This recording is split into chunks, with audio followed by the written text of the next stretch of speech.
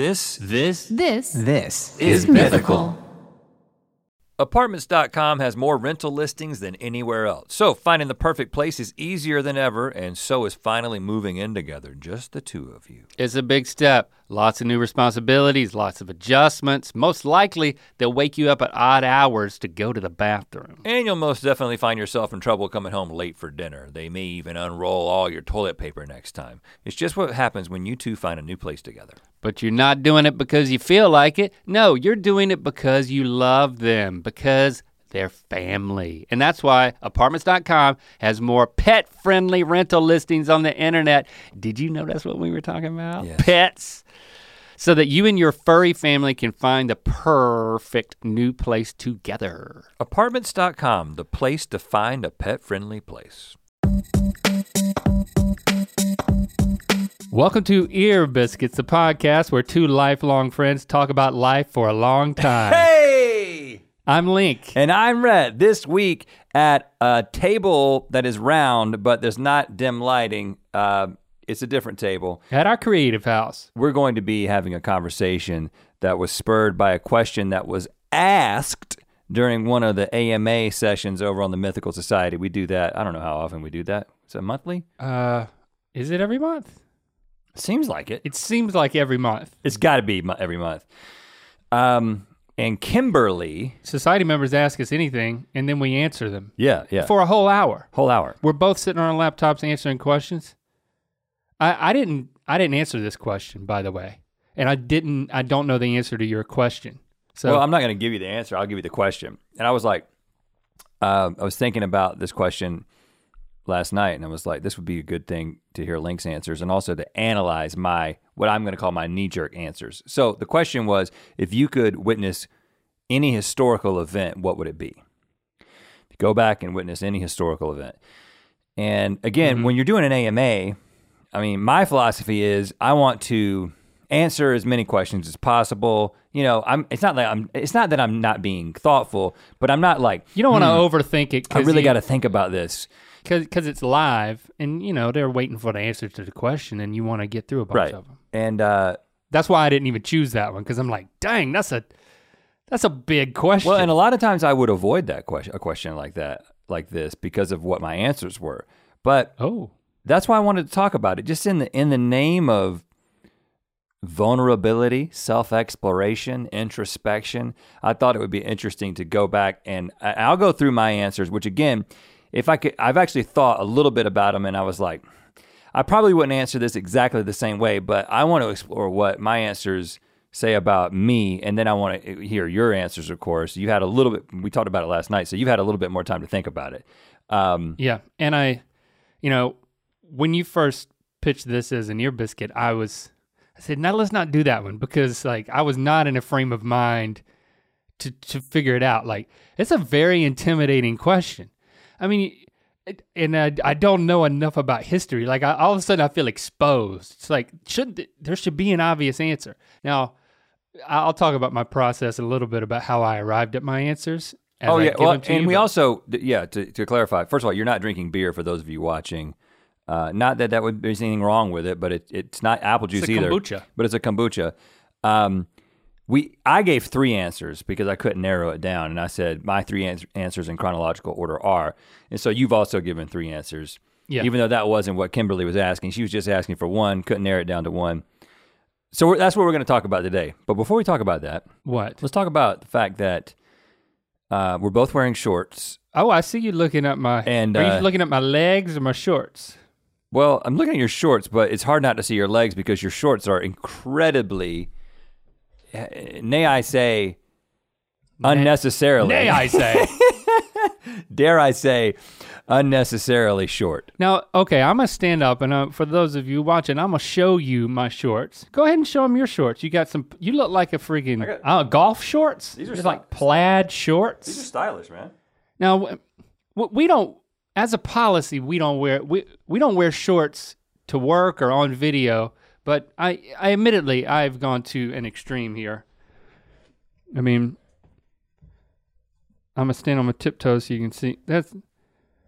That's my leg there. That's a lot of leg. That's a lot more leg. This is like a jogger's short. Yeah, these are swim trunks because I've been working on my tan line, and I like my tan line to be very high. Why don't I just do the podcast standing like this? Some people do that. Time? Just be standing. Some people do it while walking. You stay seated, and I'll stay standing. But the reason why I'm wearing shorts is not because, it's liable to be in the mid-90s.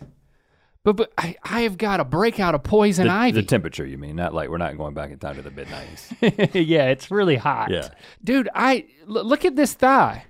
Look at my right thigh. Now, see my tan line there? Well, I mean that's not a breakout. That's like you got to touch a poison ivy. You think that's you have a crescent of poison ivy. I have a crescent of poison ivy. I mean, I've been covered with poison ivy. That's 4 inches. Well, listen, you think that's 4 inches? That explains a lot. How long is that? That is not 4. First of all, you're going past it. That's 3. Well, actually, no, it's 3 inches. Well, you're going too far on that side. Well, I don't want to touch it. Okay, well, it's 3 inches. It's about 4 inches. You got 3 inches you have a 3-inch crescent of poison ivy. This is not a life-altering situation. I also have 2 dots right here on my hand because it spreads via your bloodstream. And that's where I first noticed it. I'm like, man, just below my knuckle, it's itching. What is that? Is it itching zit? I'm like, oh no, I remember this feeling. We used to get it in high school all the time because we would constantly be getting poison ivy because we'd be gallivanting in the woods. And then right here so that's my right knuckle, my left shoulder. Look at that, 1 dot right there. And that dot itches like mad. And then I realized, you know what? I've been scratching my thigh under my britches. I took my pants off 2 days ago. Britches. And there's this crescent, 4-inch crescent, at least. 3 inch. If that, I'd say 2 inches, 2.8 inches. So I've been applying rubbing alcohol to it because that's what the internet told me to do to help dry it out. I mean, you can take... No calamine? No. That doesn't happen anymore? I'm just trying to dry it out and give it some relief, but at a certain stage, oh man, I am reminded of when I had a whole lot, like my whole leg would be eat up with it. And my whole leg would turn into like one solid whelp. Whelp? What's the consonant at the end of that word? Whelp? I think it's a welt. It welt up, man. Even this much had me up multiple times last night because I would wake up scratching it. Well, because you're only addressing the dryness of it. You're not soothing it with anything. That's what calamine does. You got to soothe it. Well, you can't just dry it. It cools it off. Well, when you're waking up scratching it, it's obviously something's not working. Well, then I got to go put more alcohol on it. You can't let a 2.8-inch crescent of poison ivy ruin your night's sleep. I'd love for you to get it. I'm gonna take some whatever oozes off of it, and under this table, I'm gonna rub it on you. That's not how it spreads. Can't get it like that. You get it from the oil on the plant. The oil on the plant's gone, friend. Now you're having a reaction. I can't get a reaction from you having a reaction. So you're saying that the oil that comes out of the thing... That's not oil, that's pus. Pus? Yeah, you're not like leaking Fine, poison oil. I'm gonna rub my pus all over you if you won't shut up about it. It would be very unpleasant, but I would not get a crescent from it. I mean, it just reminds me that after I go in the woods, I took Lando in the woods. Good gosh, I'm so glad he didn't get it. Did you wear because he'd be freaking that out. Short in the woods? No, but I sat down for a while, and I think that's when it happened. I don't know. It could have entered my bloodstream somewhere else and then popped up there on my leg because I was scratching my leg for another reason. I don't know much about poison ivy, but I don't think you can get it on your leg and have the bloodstream take it to your hand. I think that it spreads within the section through the bloodstream, but not like to another extremity. Mm. Any scientist, any poison ivy we'll scientist. Have to figure that out. Hashtag ear biscuits. Let us know, but I just don't think that's possible. I'll be good by then. I think you got it on your hand because you touched it, and I think you got it on your leg because you sat down. We got it so bad in high school, I had to go to the doctor and get a cortisone shot. No, steroid shot. Same thing. Oh, yeah. So anyway, yeah, I'm wearing shorts in order to air out my pussy leg. Oh, God. Careful. Well, why are you wearing shorts? Because we don't do that. Well, I'm wearing shorts because while we record this podcast here, we don't run the AC and it gets hot. It gets very hot. I mean, by the end of this, I'll be a shiny, sweaty mess because we can't run the AC. I mean, we should just run the AC and let people deal with the noise. Go turn it on. I brought a sweatshirt because I knew You were gonna insist on it It's crazy. after last time.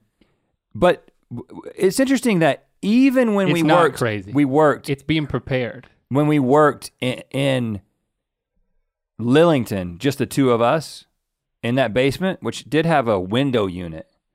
We wore jeans every single day. Like we wore flip-flops with our jeans and we wore t-shirts, but we had this like idea that you can't get work done in shorts. Well, no, what we really decided was, you know what? We're not gonna wear shorts in videos. My legs aren't gonna appear in videos. You look like a hack. I mean, I'm sure Mr. Beast could get away with it. I'm sure he wears shorts in his videos. I've never watched one. Tell me. You call Mr. Beast a hack? No, I'm just saying he can get away with it because he has a different aesthetic. It's just like, hey, a dude with really, really good ideas, the best ideas on the internet maybe. In terms of performance, I mean, Can't argue with the numbers. Am I a little bitter? I've never watched his videos. How could I be bitter or jealous? But I could see him wearing shorts. I think he does. I've watched him. I But know he has a big straw hat that he We wears. try too hard to wear shorts because that undermines the whole thing. But maybe that's it. Maybe that's what we're discovering. If we would just start wearing shorts, why not wear shorts?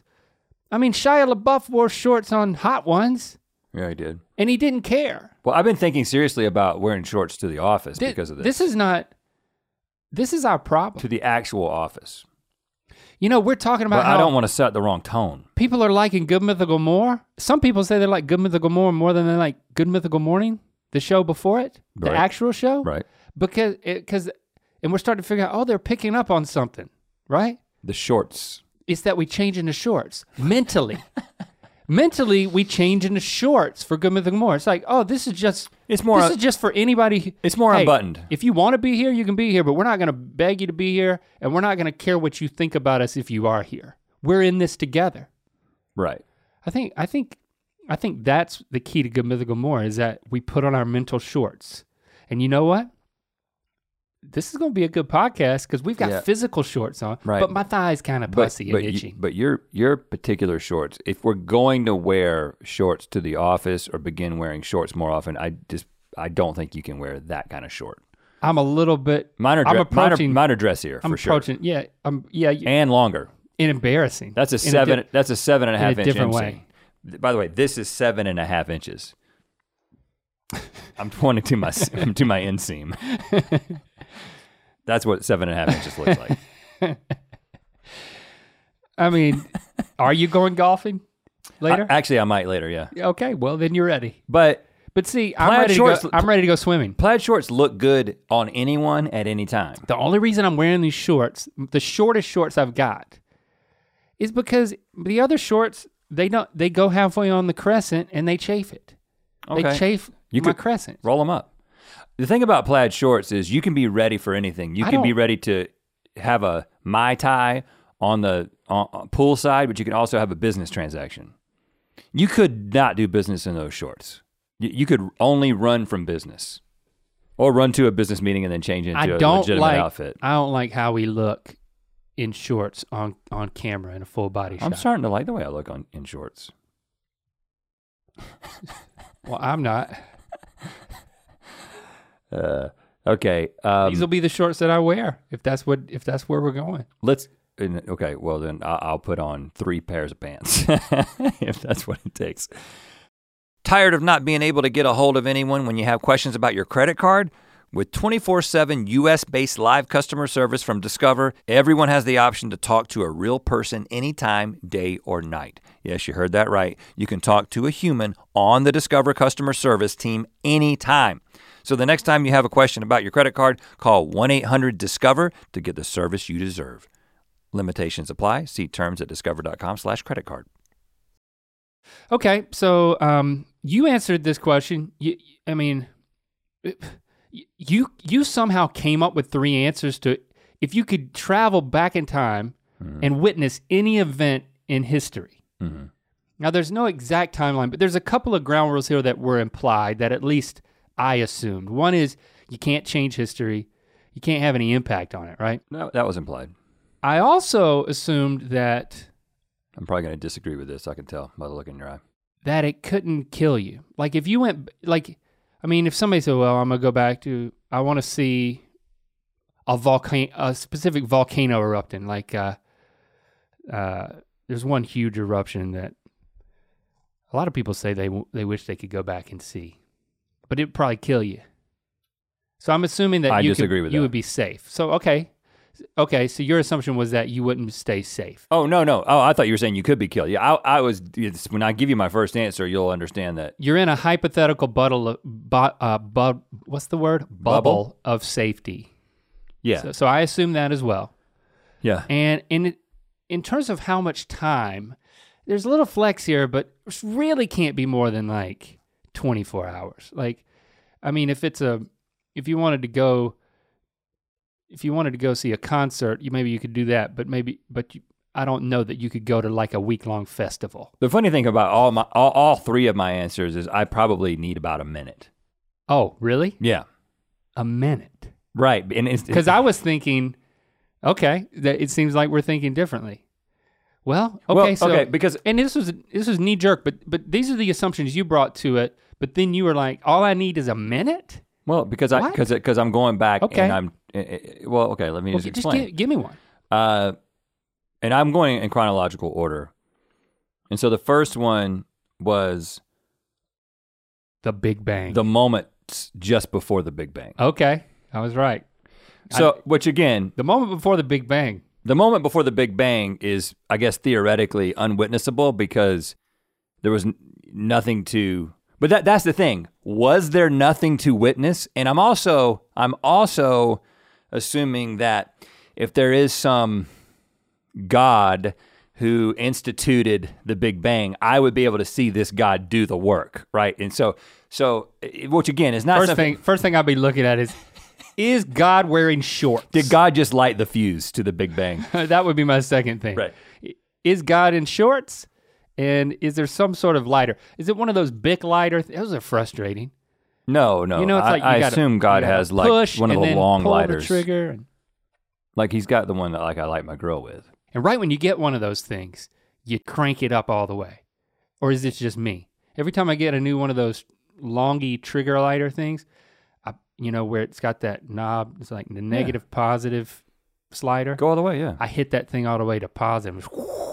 I'm like, wow, it's like a torch. I think God has a butane lighter. And then after that, like for cigars. Because he definitely smokes cigars. The next time don't call God a he. Maybe God, I'll just say God, maybe God lit the Big Bang with a cigar they were already smoking. That's not. When you start a fire with a thing that's in your mouth that you're already smoking, that's about as badass as you can be. Like in a movie when you've covered somebody in gasoline and like lit a trail to them. And Rat. God need not be badass. He has nothing to prove to you. Oh. Yeah, you did it. Yeah, it's hard not to. Just tradition. Okay, but I thought then after a couple of uses, even though that thing's on the plus, you're like, the flame is so small. Yeah, well, let's get back to the nature of the question and not God's lighter. That's fair. So again, now obviously you want to know how it started. Well, I mean, and you'll see all my questions relate to these kinds of issues. That was where my mind was at the time when I answered this question. It wasn't like what would be cool to witness and what would be fun to witness. It was what would unravel the deepest mysteries of the universe if I had the ability to go do that, right? Knowledge. So, yeah. And this question in particular, when we shared our deconstruction stories, for those of you who don't know, a few months ago, we did a series called The Lost Years where we talked about our history growing up becoming adults, working in Christian ministry, evangelical Christians, and now we no longer identify as that. I identify as what I call a hopeful agnostic. And it's interesting, lots of people on both sides were like, well, you really just can't be an agnostic. You're either an agnostic theist or an agnostic atheist. And I'm like, oh, okay, that may be your opinion, but I'm not gonna label myself what you want me to label myself. Because the thing that I am agnostic about is whether or not God exists. So I'm not going to be an agnostic theist or an agnostic atheist because that represents a disposition in one direction or the other. Or to me, it represents like the agnostic atheist would be like, I definitively am saying that I'm not even going to try to put words in your mouth, the people who told me that I needed to identify as one or the other. I'm just saying I don't identify as, I just identify as an agnostic.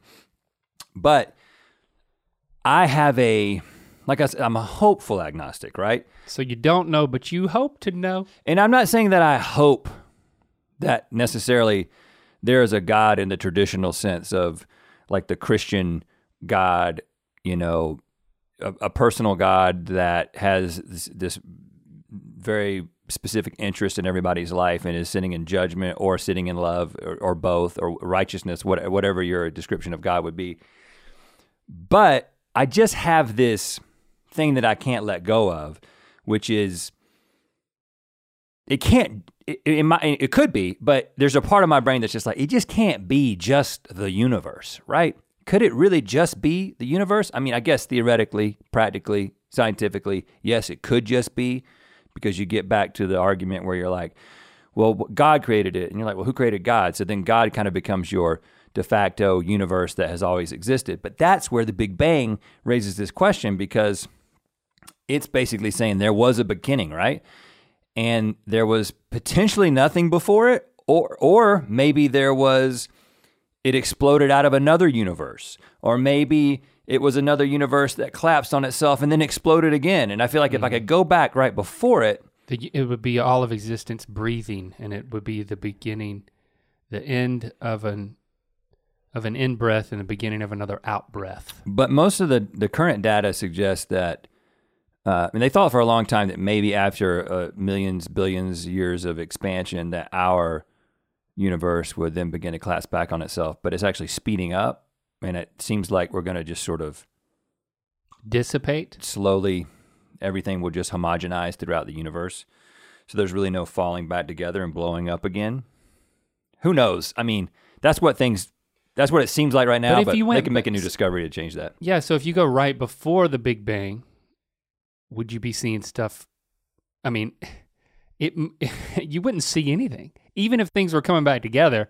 I mean, you said you'd only need a minute for this? Like the moment before the Big Bang, what? I don't think you would learn anything. No, I would either see a bunch of shit collapsing on itself right before it comes down to that moment, or I would see nothing. And literally, if nothing exists, I couldn't see anything. Like where would I be placed? It doesn't exist. Maybe this is I would just destroy myself by trying to see this. But again, you're in a hypothetical I'm in a bubble. Safety bubble. Or maybe if I was to enter into some sort of like spiritual state in which it was, oh, this is what you might call God existing on their own without any separate creation. And I'm assuming that in my hypothetical bubble, I would be able to witness that as well. That's a risky one, though. I mean, it could really screw you up psychologically. I don't think the bubble could help with that. I don't think it could protect you psychologically. And honestly, I don't know what would change in my life depending on the answer. Because as I may have not said this, but based on this answer, I do not. Okay, I think I know where you're going with another one. Because it's not that I don't believe in God. I don't know. And if I went back and I saw, oh no, this is purposeful, ultimately purposeful, and there's an intelligent being behind it, it's not like I would backtrack on everything and be like, well, I got to go be a Christian again. Because the reasons I'm not a Christian are not based on a rejection of the Kalam cosmological argument. You know what I'm saying? Okay. It's like, right. The reason I'm not a Christian is because I don't believe the tenets of Christianity and the historical basis of Christianity is reliable. And maybe we'll get back to that one. All right, so are we gonna? Yeah, let's go back and forth. Yeah.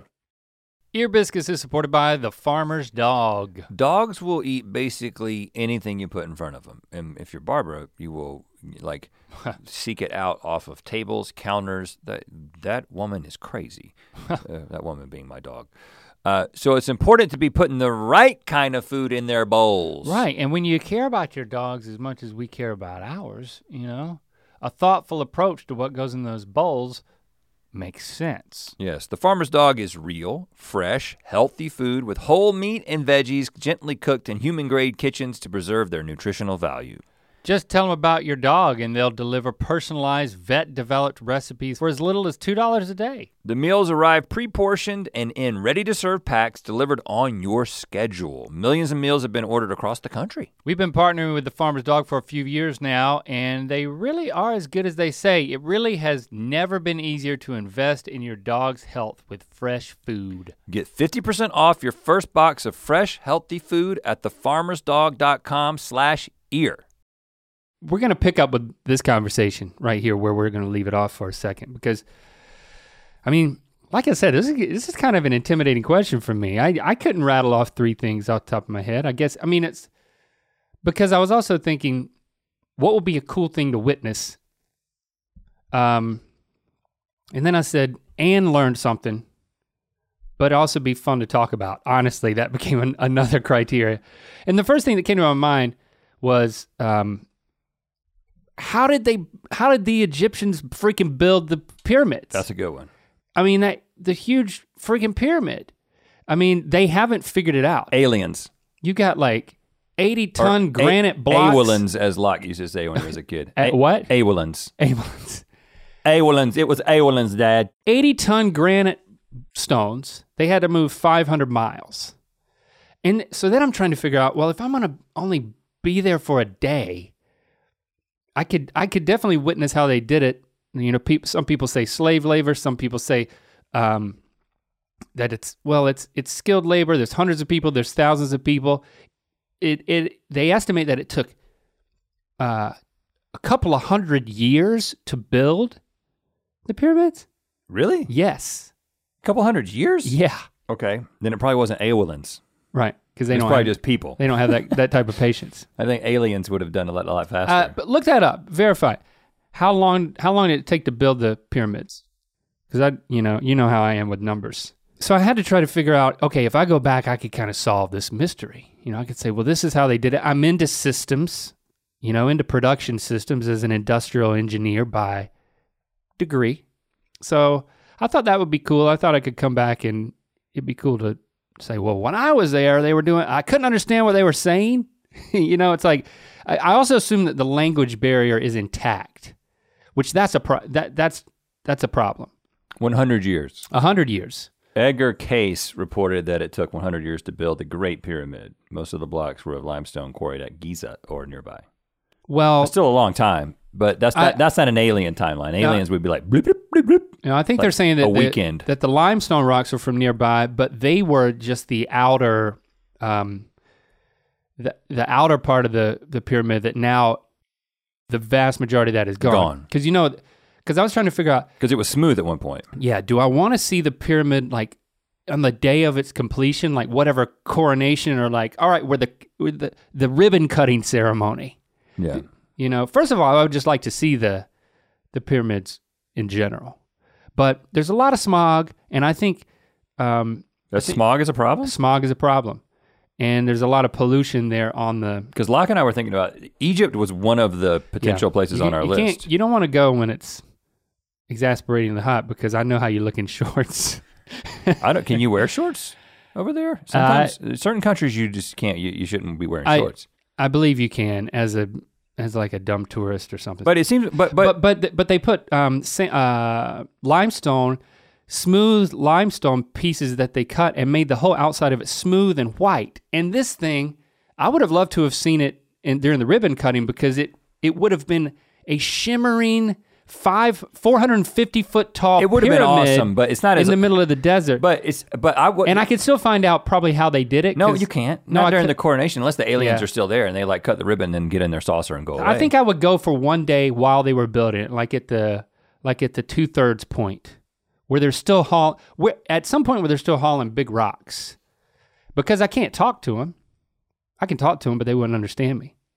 Right. But I think that's what I would do. I kind of I like where you're headed with this. Kind of an obvious answer. But I feel like I'd say 99.7% chance that if you went back in the middle of the building process, it would just be like, oh, okay, this engineering technique. That's impressive. Pulleys, levers, log roads, whatever. It would, it would be some of the theories that exist already.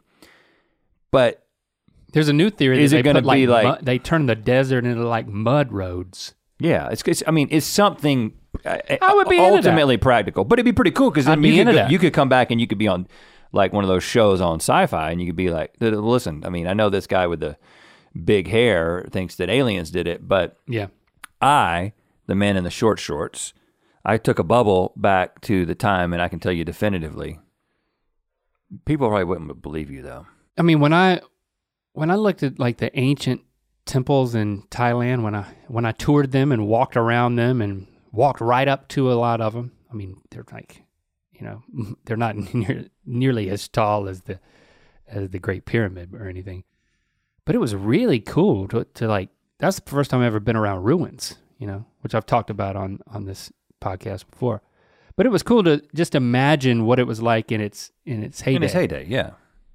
Ribbon cutting. But you could kind of go to other temples around Thailand and then see that too. So I didn't really feel like I needed to travel back in time. You could be like, this is what it looks like. This is what it probably looked like. Yeah, but that would be cool. Ear Biscuits is supported by AC Pro. It's blazing hot outside. You get into your car and turn on the AC to get cold air pumping, but it blows out hot air. The issue is commonly caused by low refrigerant due to leaks in the AC system. You want an easy all-in-one solution that will restore the cold air in no time. AC Pro recharge kits make restoring cold air easy for even those with zero DIY experience in less than 10 minutes. Save time and money versus going to a shop by picking up an AC Pro recharge kit today. Be a pro with an AC Pro.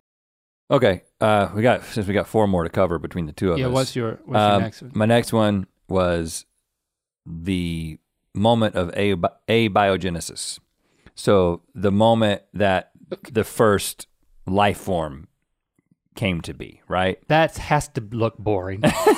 Like, what do you? So you're talking about? I'm not. Listen again. Like, I'm telling you my knee-jerk responses. Would you take now a that microscope? I've thought about it more, it's like, yeah, I couldn't. We're talking about bacteria, I right? wouldn't know what was going on. Well, probably something with like some amino acids coming together to form a more complex structure. Yeah, it's not really visible to the naked eye. But here's the thing. What about just change it to dinosaurs? Just say dinosaurs. I'm not changing it because you got to roll with me here and understand what I'm going for. Okay. Because again, I would have 1 minute. All I need is a minute to tell you whether one of two or three things is happening, right?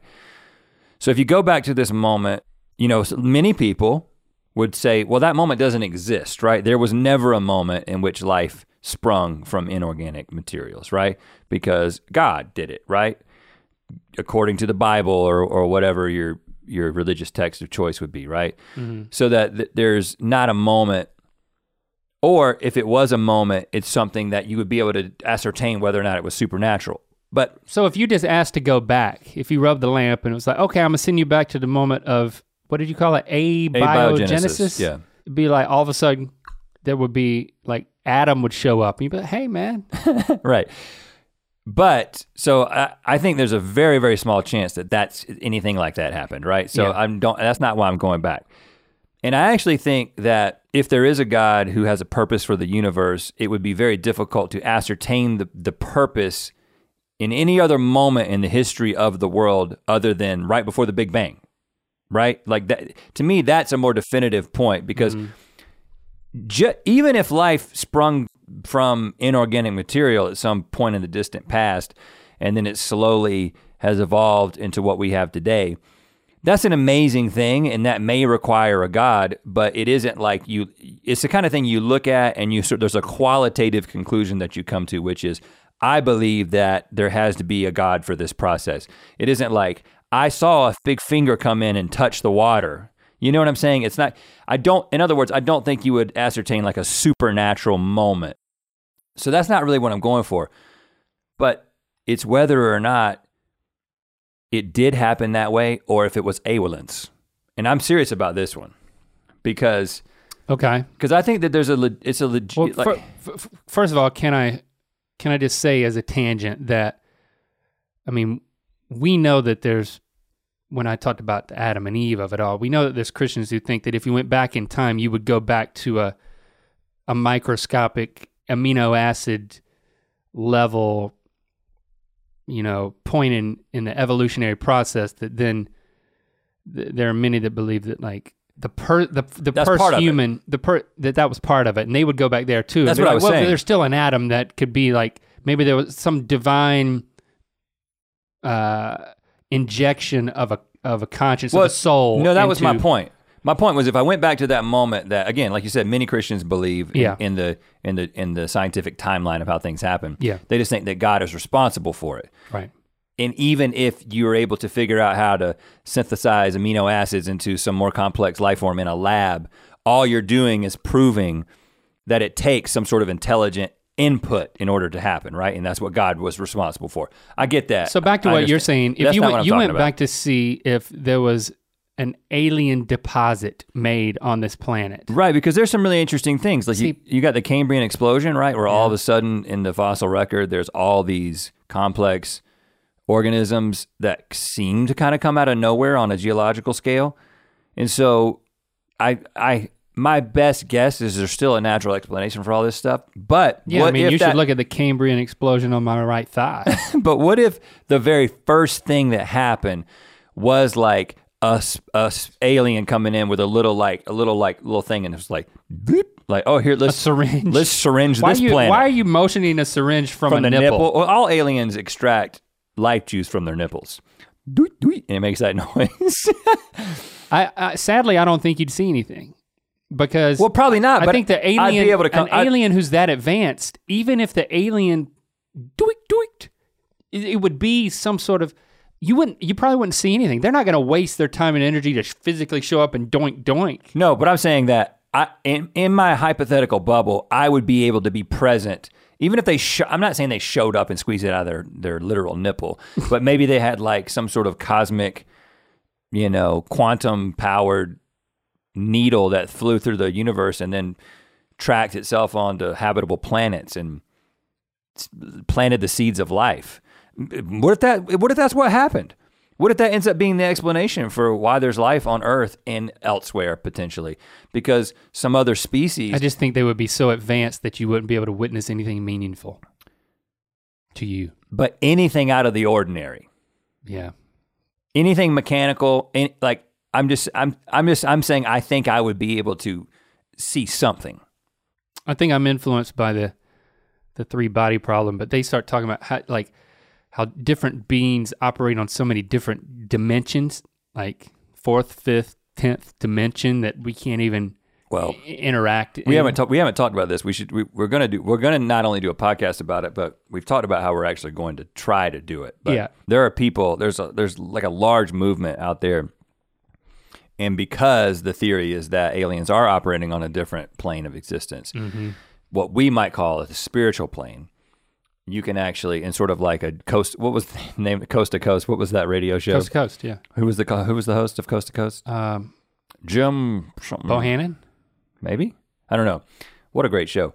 But there's a lot of people, and not just people that you would just traditionally call a quack, but people that seem to be. Now that you think you might be one, rather legitimate. They're not a quack.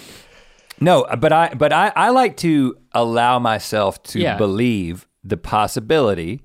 And we actually have some pretty good friends that we trust who have had experiences that are difficult to explain. I prefer the phrase entertain the possibility, because I think that is part of my motive. Even if it's not true, it's fun to engage in, and until it gets scary. Right. So anyway, that is something for the future that we may be legitimately trying to make contact with aliens. Okay, so so my second one, I have to believe this is your third one. Oh, okay. I mean, the whole Jesus of it all.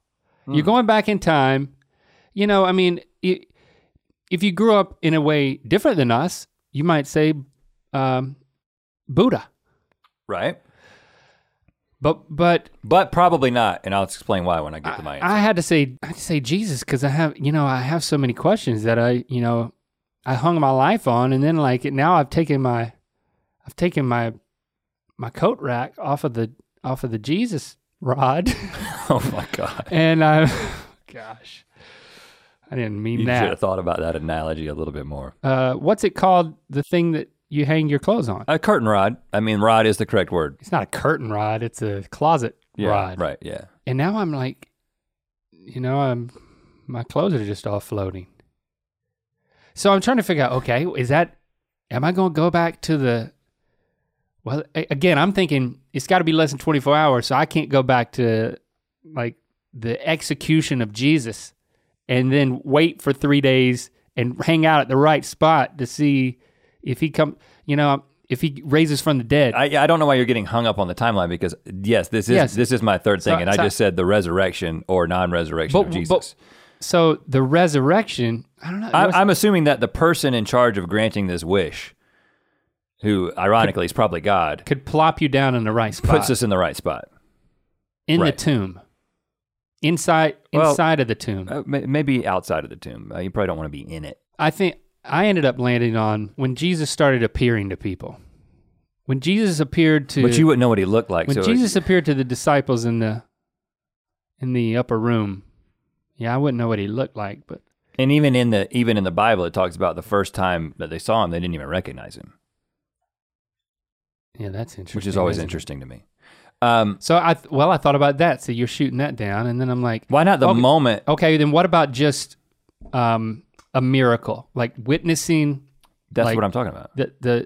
Not the resurrection, because I think that's hard to witness. You mean like feeding the 5,000? Yeah, he's walking on water. He's breaking up some loaves and fishes. Water to wine. Water to wine. Bringing somebody back from the dead. Restoring their eyesight. Yeah, I think it's got to be. I think it's got to be raising Lazarus from the dead. It's got to be that one. I think that the feeding that one's pretty. I think the feeding the 5,000 is one that you could not like.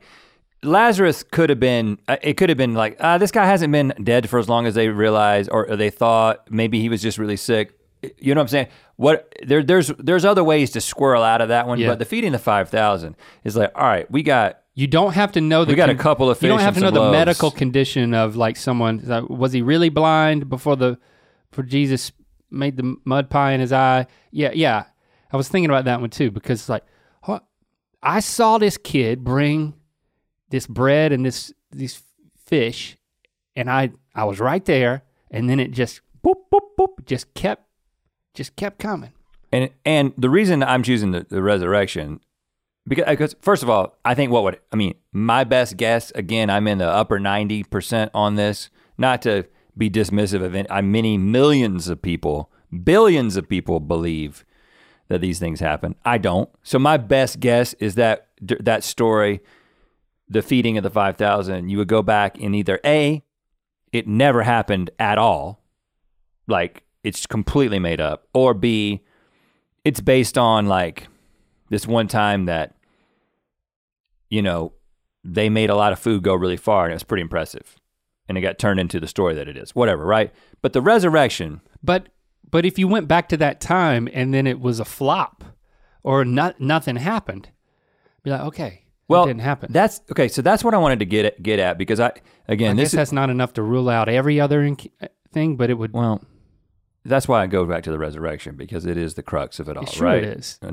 It's just hard to know. Like, it's not hard to know. If you're in the tomb, yes, and he's dead, and then all of a sudden he sits up, and it's not like he comes out like all beat up. The dude comes out with a new body. I mean, there's an angel there. Yeah, this is definitive stuff. Okay, yeah. And also, it is the crux of it all, just like Paul said, if Christ didn't rise from the dead, then this is all in vain. Like, we should be pitied above all people. Okay, I'll go with that then. And so that's a pretty big deal. But for me, this should have been our first answer. I was going chronologically. Okay. Chronological, but I was also kind of going to like the biggest question, which is there purpose behind all this? And like I said, I tend to want to believe that there is. And then there's a second question is like, is there some point of intervention in the origin of life? And then this is really zeroing in on something that is just very, very personal to us, right? Yeah. The philosophy that we hung our clothes on, whatever your analogy was, for the majority of our lives and based a lot of our early life decisions on is predicated on the idea that this actually happened, right? That Jesus did raise from the dead, and then kind of everything flows from that. And then you're able to take other things like feeding the 5,000 and be like, well, if he rose from the dead, sure, he could do this, right? But I was interested in the fact that was one of my answers, right? Because I think, again, it was a knee-jerk response, but I'm like, why do you want to go back to that moment? Because you don't know. No, but see, I feel like I don't know, but I feel like, again, what are the? If you saw him raised from the dead, you'd be blown away. You'd be like, that would be a surprise. That's not what you're expecting to see. Not even close to what I'm expecting to see. What I'm expecting to see is either. I believe that the information we have about the life of Jesus, and especially like the post-death events, is like, I think it's legend, right? I think that I'm not one of these people that is saying that, well,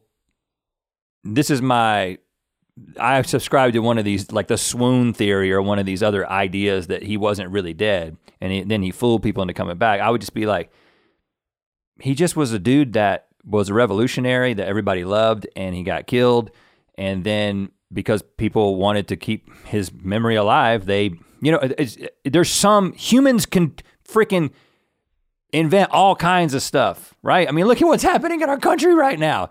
There's a bunch of people who won't wear a damn mask. It's like and they'll die over this. So it's like it doesn't I think take what you're saying is people die for all types of beliefs. Right.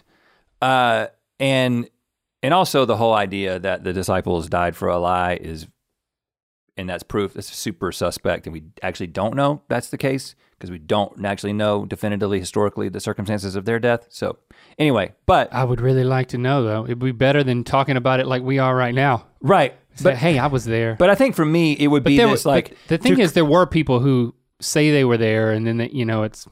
Right. But I guess what I'm saying is But it was not definitive. It's frustrating. For me, it would be this just like, okay, and I'm not saying that I legitimately, I do not sit up at night. I don't think about this on a regular basis. But it was, when that question was asked, it was like, oh, let's scratch that off the list, because not just for me personally, but and again, it's not like I could come back and say, hey guys, it didn't happen. I went into the bubble and it didn't happen. And now all these people would be like, well, we're not Christians anymore. It doesn't work that way. No.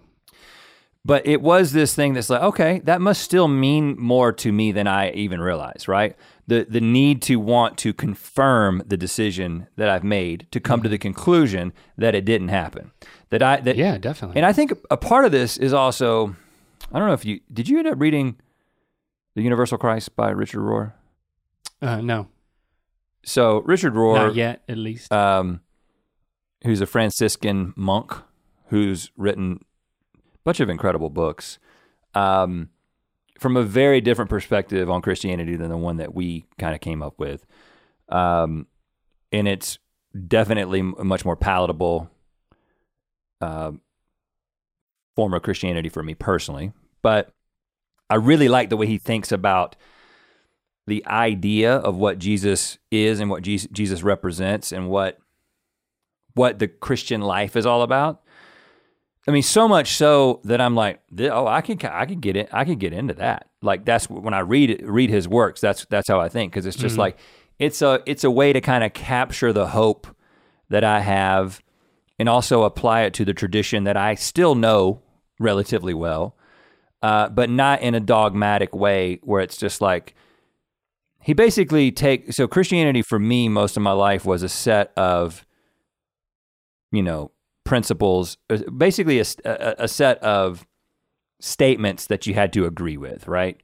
And he's like, that's not what it is. It's basically a way of being, and which is an attractive thing. But he believes in the resurrection. He actually talks about it in The Universal Christ and talks about the moment of resurrection. he anticipates it being like you would see like light like pouring out of the tomb. Like haven't read it recently, so I'm not getting this right. But the idea that it was like a dude walking out and talking to people, and I'm not sure exactly what he believes, but he's basically saying that this is like a cosmic event that represents something much bigger than traditionally we've kind of given it credit for. So I think that it was kind of on my mind a little bit. It's like, okay, well, if I go back and I see what I'm expecting, which is, you know, some natural explanation, body stolen, it wasn't even as eventful. Maybe his body was consumed by animals, which is often happened to people who were crucified. Lots of different explanations. But if I went back and I saw the light, or I saw him emerge, or even just an angel, if it's like, hey, you just missed it, like everybody else, by the way. Yeah. You know, I know, I'm sure it can be seen as a beautiful thing, but to me, it's a frustrating thing. It's like something so momentous, like no one saw it. No one saw it. I mean, and then Jesus appeared to, you know, people afterward. According to Paul, up to 500 at one time. But it was a small movement, man. And it wasn't, you know, it's like, it's frustrating. Well, it's frustrating. I think knowing what knowing what we know about the way people work and the way people begin to believe things and the people's disposition to believe things, it is not unbelievable to me at all that there could have been absolutely nothing that happened and still the movement would have started. I know people say that like you can't explain the beginning of Christianity without the resurrection. I just disagree with that. But I think that if I saw it, because look at the other movements that started. Right. There's all kinds of look at all types of movements. Right. Big and small.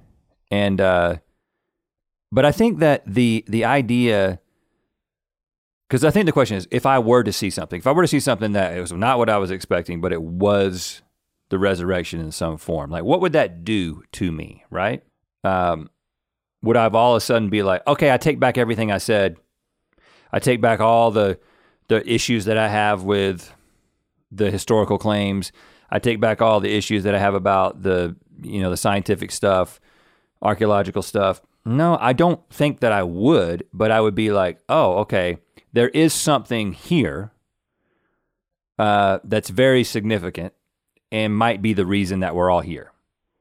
And it's got something to do with Jesus.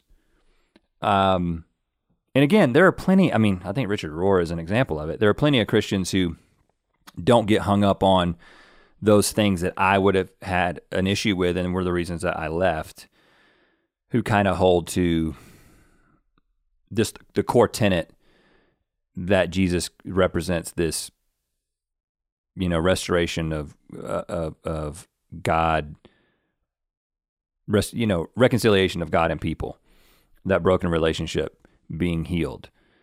But there's a part of me that is, I don't dispute that anyway. Do you know what I'm saying? Like, that's cool. I'm okay with that. I may not be personally practicing it or experiencing it, but I don't have a problem with that idea. I don't have a problem with any of the stuff that Richard Rohr said in his book, in other words.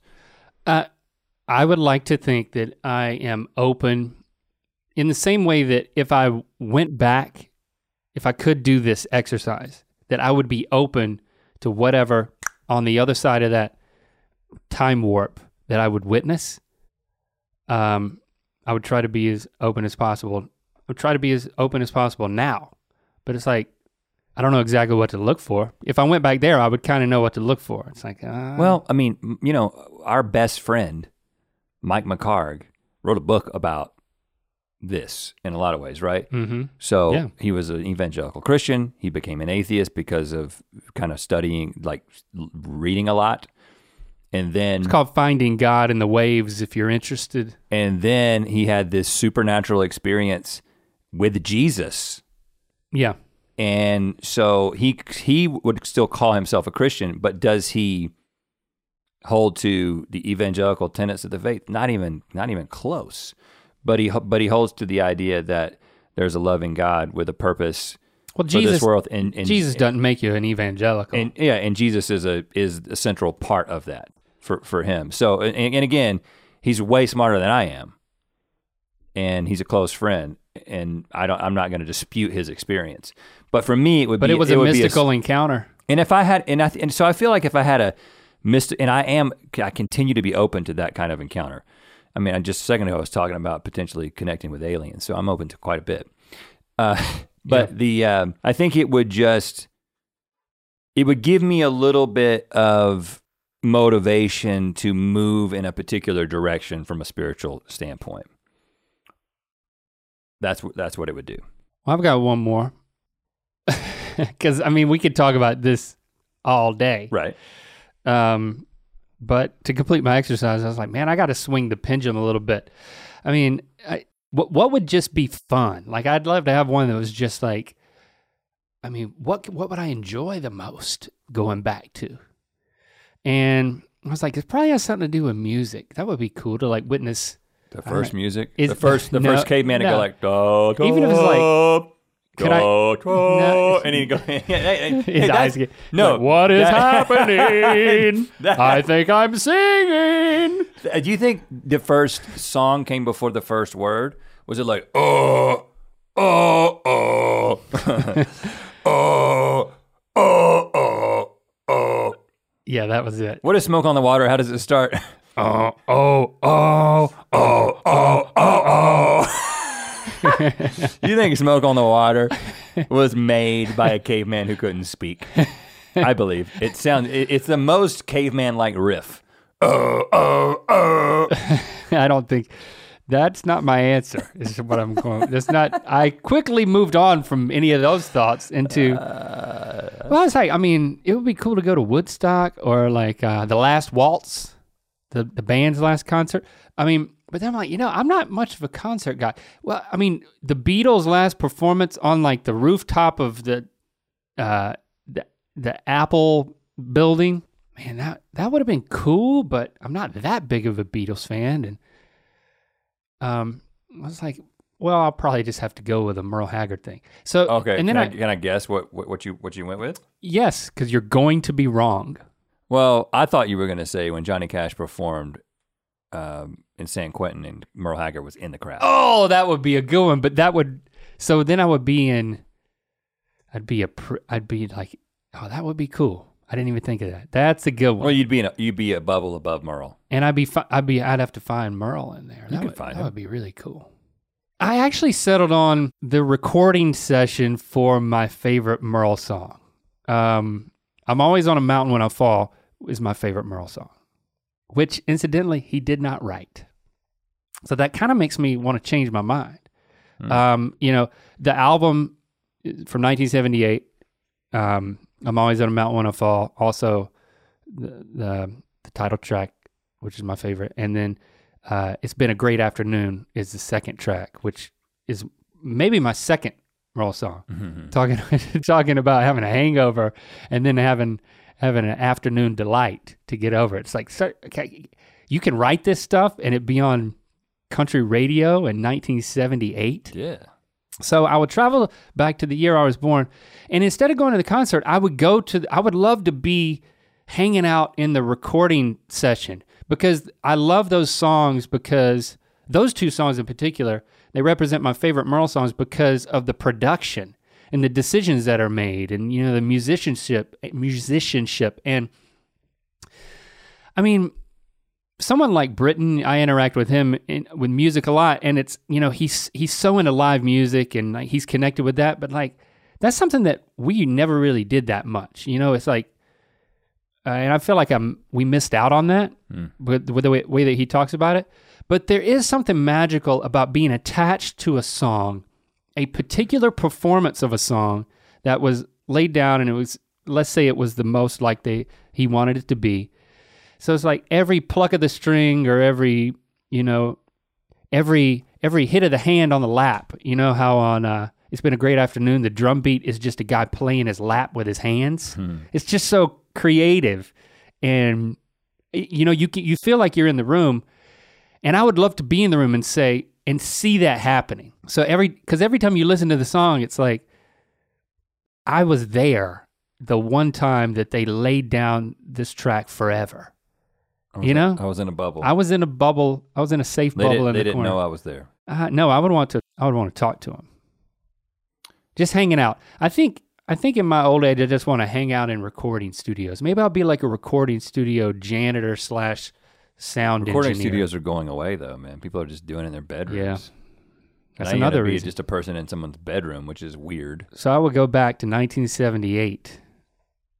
Merle's first album when he left Capitol, he went to MCA. He was kind of faltering a little bit. He wanted to try something new. He brought his band over and like he had this jazzy stuff. He had this renaissance. The album after that was serving 190 proof, No, that's one of his best albums. That might be my favorite Merle album. But this was the moment where it was like, maybe in the studio you could sense that there was a turning point. Because it was. And I would know that. So it's like, oh, this is exciting. And it seems just like I don't know how it would seem. Maybe it would suck. I'm sure it would be awesome, but it would probably also be somewhat underwhelming, right? That opening acoustic, like, at the because beginning. the way that just watching that happen and being committed to tape. Yeah. I mean, they probably. It's kind of like, it was the seventh take. It was the seventh take they used. You know what I'm saying? Yeah, but I would be there for that take. And that would be cool enough. When you hear it 6 times. That'd be better than from your in bubble. the heat of the Egyptian desert saying, oh yeah. No, the bubble is air conditioned. It is? Yes, you can be naked in the bubble and no one can see you. You can't get hurt. I want to talk to people as like a wandering stranger. Well, that's a different thing. Being able to if Jesus rose from the dead, I would want to have a conversation with him. Well, yeah, you can talk from it. They can hear you. It would kind of be disconcerting for Merle, probably. There's a naked man in a bubble. I mean, it would change the trajectory of... If you can have a conversation, then that's a violation of the rules because at that point you can change it. Because when I thought more about this, I did think, practically speaking, I would go back to like however coronavirus started, right?